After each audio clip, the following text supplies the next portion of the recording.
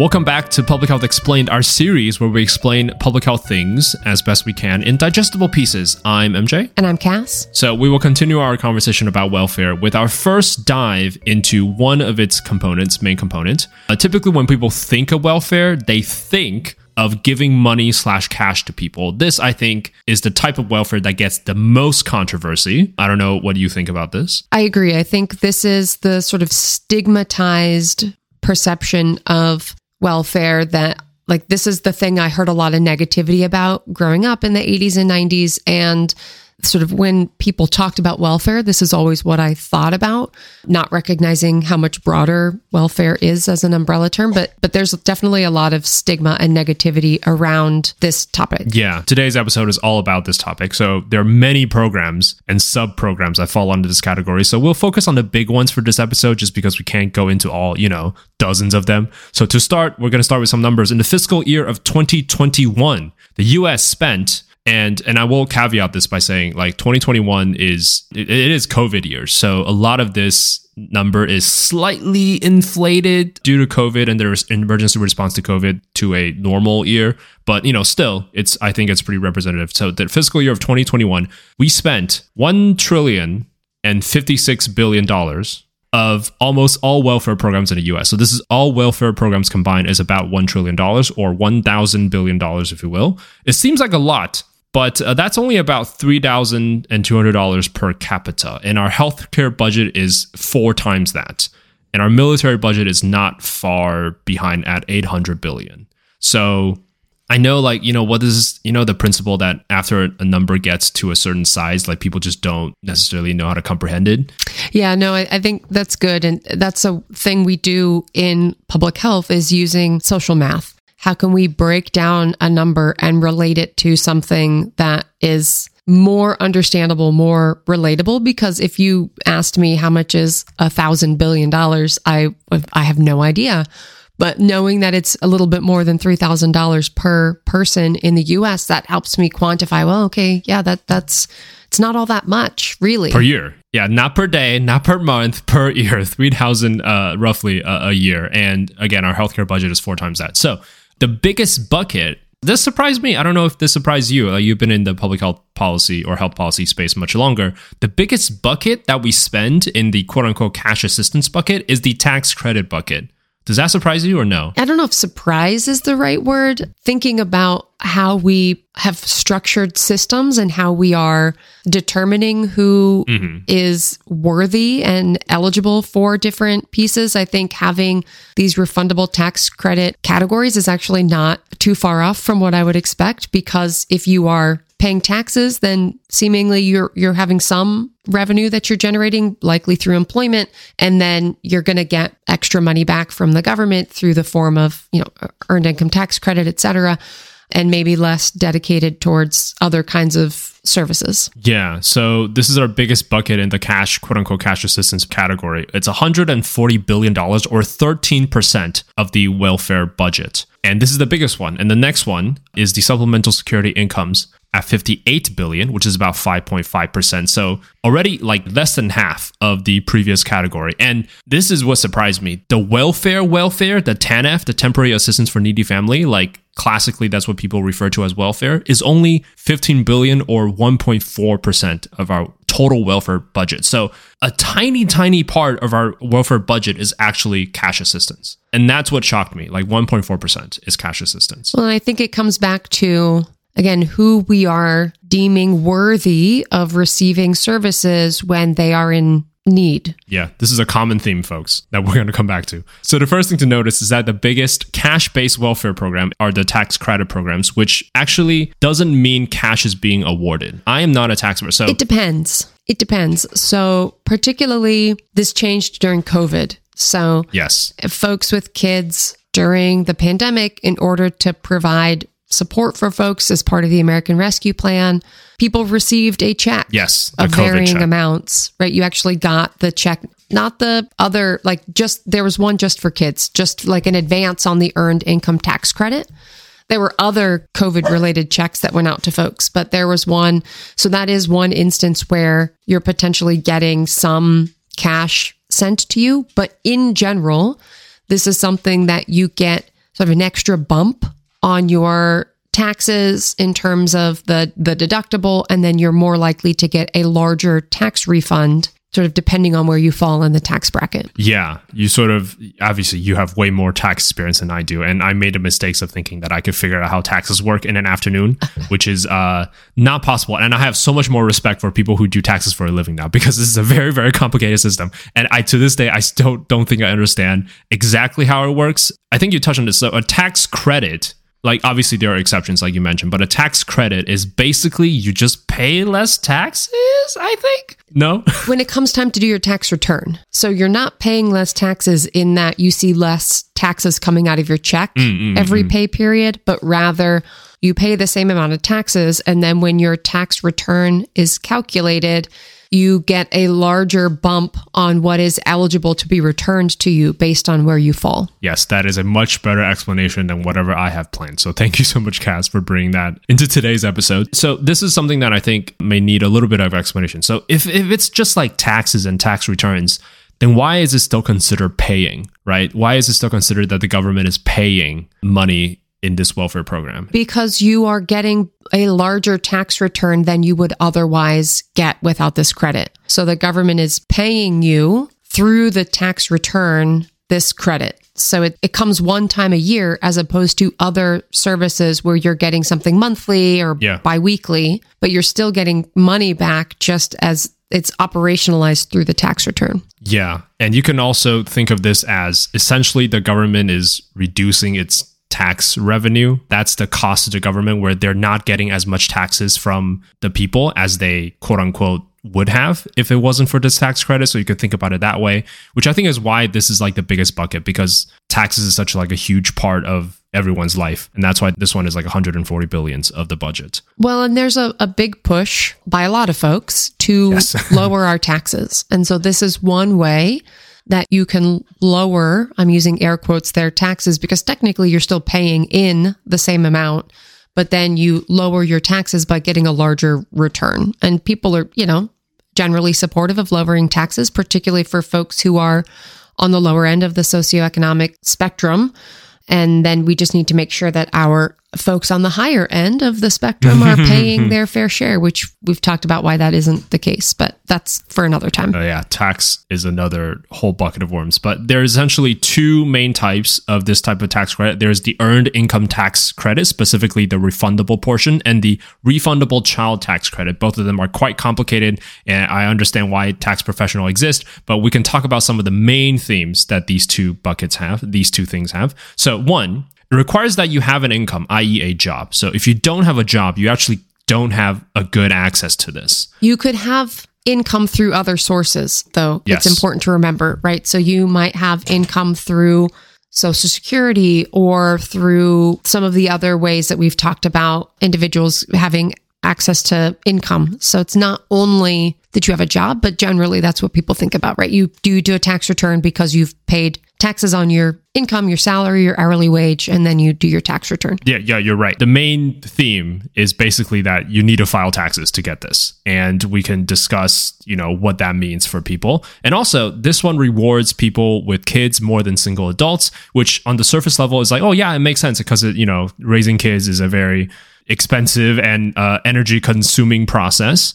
But remember this, we're going to come back to this when we discuss TANF. Like generally welfare programs rewards people with kids rather than single adults more. And it is also debatable, not that generous, this tax credit. You kind of have to have income consistently under 59,000 to receive anything. And obviously it's not a linear thing, right? Depending on what your income is under 59,000, your credit will differ. This is debatable whether it's generous or not. I certainly don't have enough tax know-how to debate whether it's generous or not. I don't know if you have any opinions on this. I would just say, I think there's evidence to suggest that we are not providing people with the services that they need and the resources that they need to thrive not just survive. Our target often is survival, and we should be prioritizing Thriving. thriving. I was about to, there isn't survival, there's no equivalent for thrive other than thriving. So I was trying to come up with Thrival. thrival. No, that's not right. Anyway, moving on. Moving on. So we'll leave it at that, but it is the biggest bucket. And remember the things I talked about. This will come back later. So the second biggest category is the SSI, or the Supplemental Security Income, at $58 billion, significantly less than the tax credit bundle, but it is the most costly single item welfare we spend money on. So the tax credit bundle is actually multiple things bundled together. We're talking about that in aggregate. But for single item, the SSI, or the Supplemental Security Income, at $58 billion is the most we spend on a single item. And I think we talked about this in the last episode, but definitely Social Security and SSI are not the same thing. Just to reiterate that again, Social Security is proportional to how much you put into the program via Social Security taxes. This is not welfare. This is an entitlement program at retirement. In contrast, Supplemental Security Income, SSI, is based on need. So you have to have some criteria met, limited income and resources. And that is a separate system from the Social Security system that folks pay into with their income. Right. And now you must think, oh, okay, this is all fine. People get like, supplemental income. That's all good. But drum roll. It is only for the aged, which is defined as 65 and above, the disabled, and the blind. So if you're disabled or blind, you can get it at any age. But if you're not disabled or blind, you can only have access to this when you are older than 65 years old. In other words, no adults, unless you are disabled or blind, can receive this. Right. So it's really a complement to Social Security. Yes. It's not an actual cash assistance that we think of cash assistance. So keep that in mind. Like this is a theme that I'm trying to build. Like no adults, unless you're disabled or blind, have access to this supplemental security income. Keep that in mind that our welfare system is really not set up to give adults in poverty aid. So lastly, we'll talk about the program that is actually giving cash to people, or TANF. Only $15 billion, right? It is a fraction of the others and a fraction of the budget. And the history of TANF, it is very new. This is something I didn't know. It was only started in the 90s and it was signed by Clinton, I believe in 96. So it's very new. So the concept of welfare is not new, but TANF itself is very new, relatively new. It started in the 90s.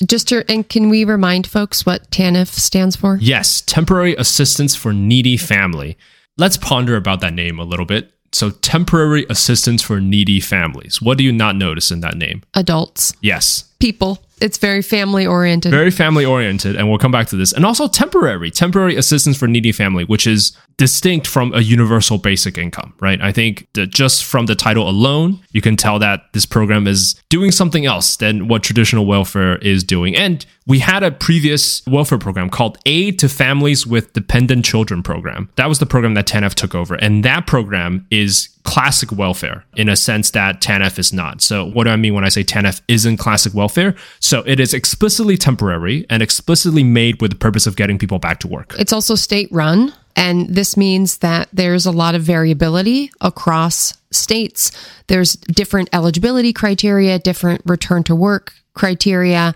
And so it sort of leverages and leans really hard into this temporary part. Yes. Right. So in some places, you're expected to return to work as soon as you can, or sort of at a maximum, you may have 3 years of support. And if you think about families, right, at 3 years old, a child is not suddenly ready to be on their own at home while people are going to work. And the cost of childcare is so expensive. So thinking about the cycles we're putting people into where they feel pressured to return to work, and then they might not have the resources that they need to provide for their kids. Yeah. And then some states have actually very strict work requirements. So some states say if you're not on the job market, i.e. you're not, writing resumes and stuff like that within 60 days, you actually get a reduction in whatever cash assistance you give. So yes, varies very wildly state to state. And there's also a requirement to do quote unquote work activities. It doesn't have to be like you're working, but you need to do work activities in terms of like you're going to resume workshops, you're going to like job interview workshops. There's a bunch of work activities that you need to do 30 to 35 hours a week. Otherwise, you might get a reduction in your cash assistance. So this is all predicated on the fact that it is getting people, quote unquote, getting people back to work. And that was the climate of the 90s. At the height of the welfare discourse, it was sort of revolved around like, we don't want to just give people money for no reason. So this was the workaround that TANF had to do to kind of get it past Congress, because Congress was definitely not going to pass something that's like traditional welfare or generous like that. And you know how I talked about how the thing about single adults and how TANF has the word family in its name?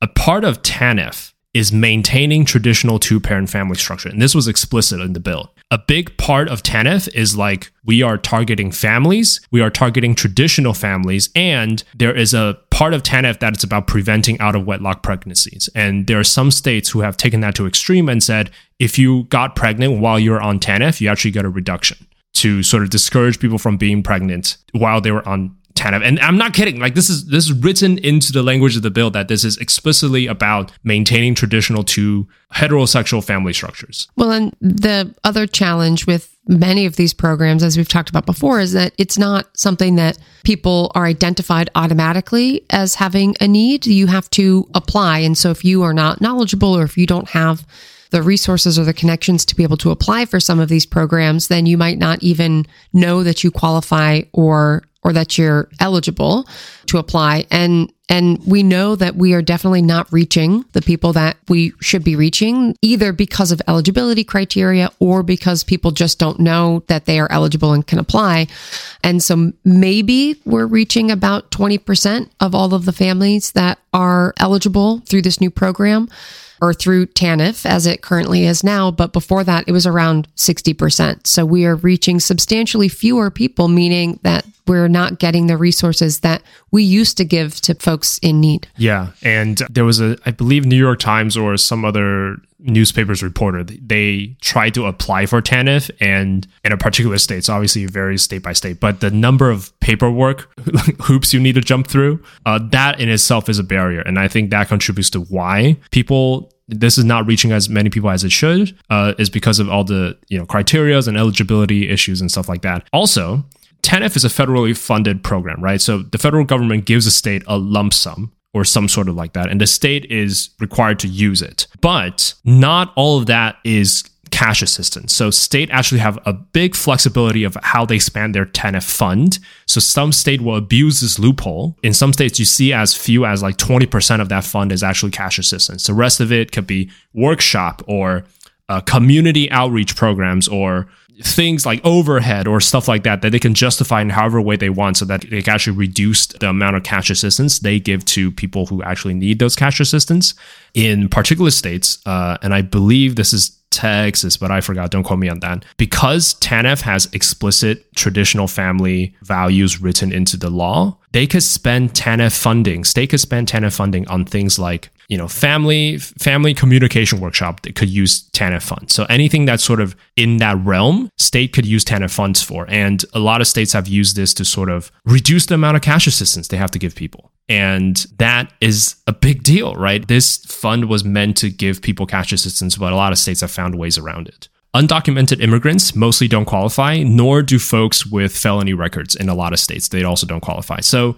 I think the theme is not a lot of people get the support that they should get, I think this is a big theme that we're going to see again and again, is that these programs are meant to cover people who need them, but a lot of times they just don't. Because it comes back to the way we conceptualize who is worthy of services when they are in need. And we are so focused on individualism and people having to be able to pull themselves up by their own bootstraps. We forget all of the resources and benefits that we may have had access to that others don't. So we are still, for some reason that I cannot comprehend, are paying for all of these downstream harms because we are not sufficiently supporting people upstream during their time of need. Yeah. So I think this revolves around the question of, is giving money to people in need efficient and or effective? Yes to both. Yes to both. Good. A very short and quick answer. Well, to be fair, we don't currently do it in a way that is efficient. We could do it in a much more efficient way, but when it is done well, we know in other countries, when it is done efficiently and you're actually meeting the needs of people, it can be very effective. Yeah, and I agree with you. And there's preliminary data that supports this. Just giving people cash, like they know what they need that money for, and you're allowing them to have that autonomy and having that decision. And this is something I want to get your take on, because This is like an opinion piece that I found. So traditional aid and intervention, especially on a global scale, like from developed countries to developing countries, are often patronizing. And they say also have like some white savior-esque in its intentions, because you're like, oh, no, we're going to give you houses, or we're going to give you food, right? Like that's what traditional aid is. Traditional aid is rarely money. It's almost always giving resources. And they say like this actually has adverse effects. So I agree with that. And it's sort of the idea of you give a man a fish, he'll eat for a day. Teach a man to fish, he'll eat for a life. Because if you give people resources and skills to be able to support themselves, then that's going to be better in the long term. And so there are some programs that have really taken that to heart. So there was one, this Heifers International maybe is the name of it. There's also Pigs for Peace, where individuals are given livestock. They're taught how to raise the livestock, breed the livestock. They can then sell it, and it sort of gives individuals a way to contribute to their families, the economy of the community, etc.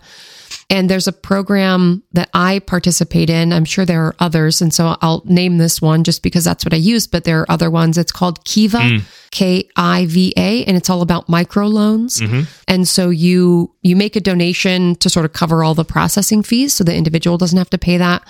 And you can make donations as small as $5, you make loans as small as $5, all the way up to a couple $100 if you wanted to, and you get repaid in small increments.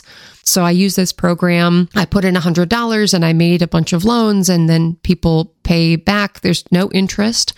And then when that money gets paid back to me, I then reloan it to somebody else. So I've probably made at this point 10 to 12 micro loans. Nice. And these are loans like allowing an individual to buy more supplies for their store so they can sell their supplies, or allowing them to buy feed for their livestock so that they can then take them to market. And so this sort of cash assistance concept really resonates with me, because I think it is not our job to tell people what is best for them. Yeah. We might have thoughts about what is best for them, but at the end of the day, it's about meeting people where they are and giving them what they need to be successful and what they need to thrive. And if that means that for some folks, and in many circumstances probably should be the case, that we're giving them cash, either through direct benefits or through microloans, I think that's a much better way to move forward. And that's something very concrete that listeners can do. If you want to support folks either in the US or internationally, you can engage in one of these microloan programs. What'd you call it? Kiva? Kiva is the one that I use, Kiva, but I'm sure there are others. Right. And I think this is something that why I am also in support of universal basic income, and also just direct cash assistance, is because it just feels weird that you're like, oh, no, I know exactly what you need. Here's what you need. Instead of like, here's support and like cash assistance support. And then you get to decide like what works best for you. Because in a lot of cases, people do know what they immediately need right now to like not face a crisis. And I'll save the anecdote for IMF and rice later. Okay.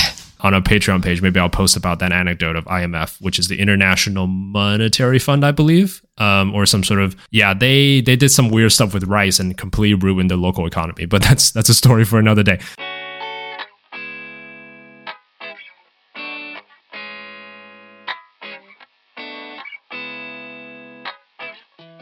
Thank you so much for listening to this episode of Public Health Explained. Hope this helped you understand a bit about what cash assistance welfare is in this country. Turns out very little of it is actually cash assistance.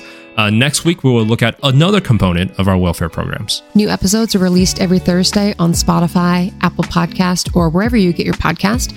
Please give us a rating and a review wherever you listen. It helps the show immensely. Send us questions or comments to everythingispublichealth@gmail.com. Reach out if you think we missed an important perspective or suggest a future episode topic. Follow us on Twitter at EverythingIsPH or Instagram at EverythingIsPublicHealth.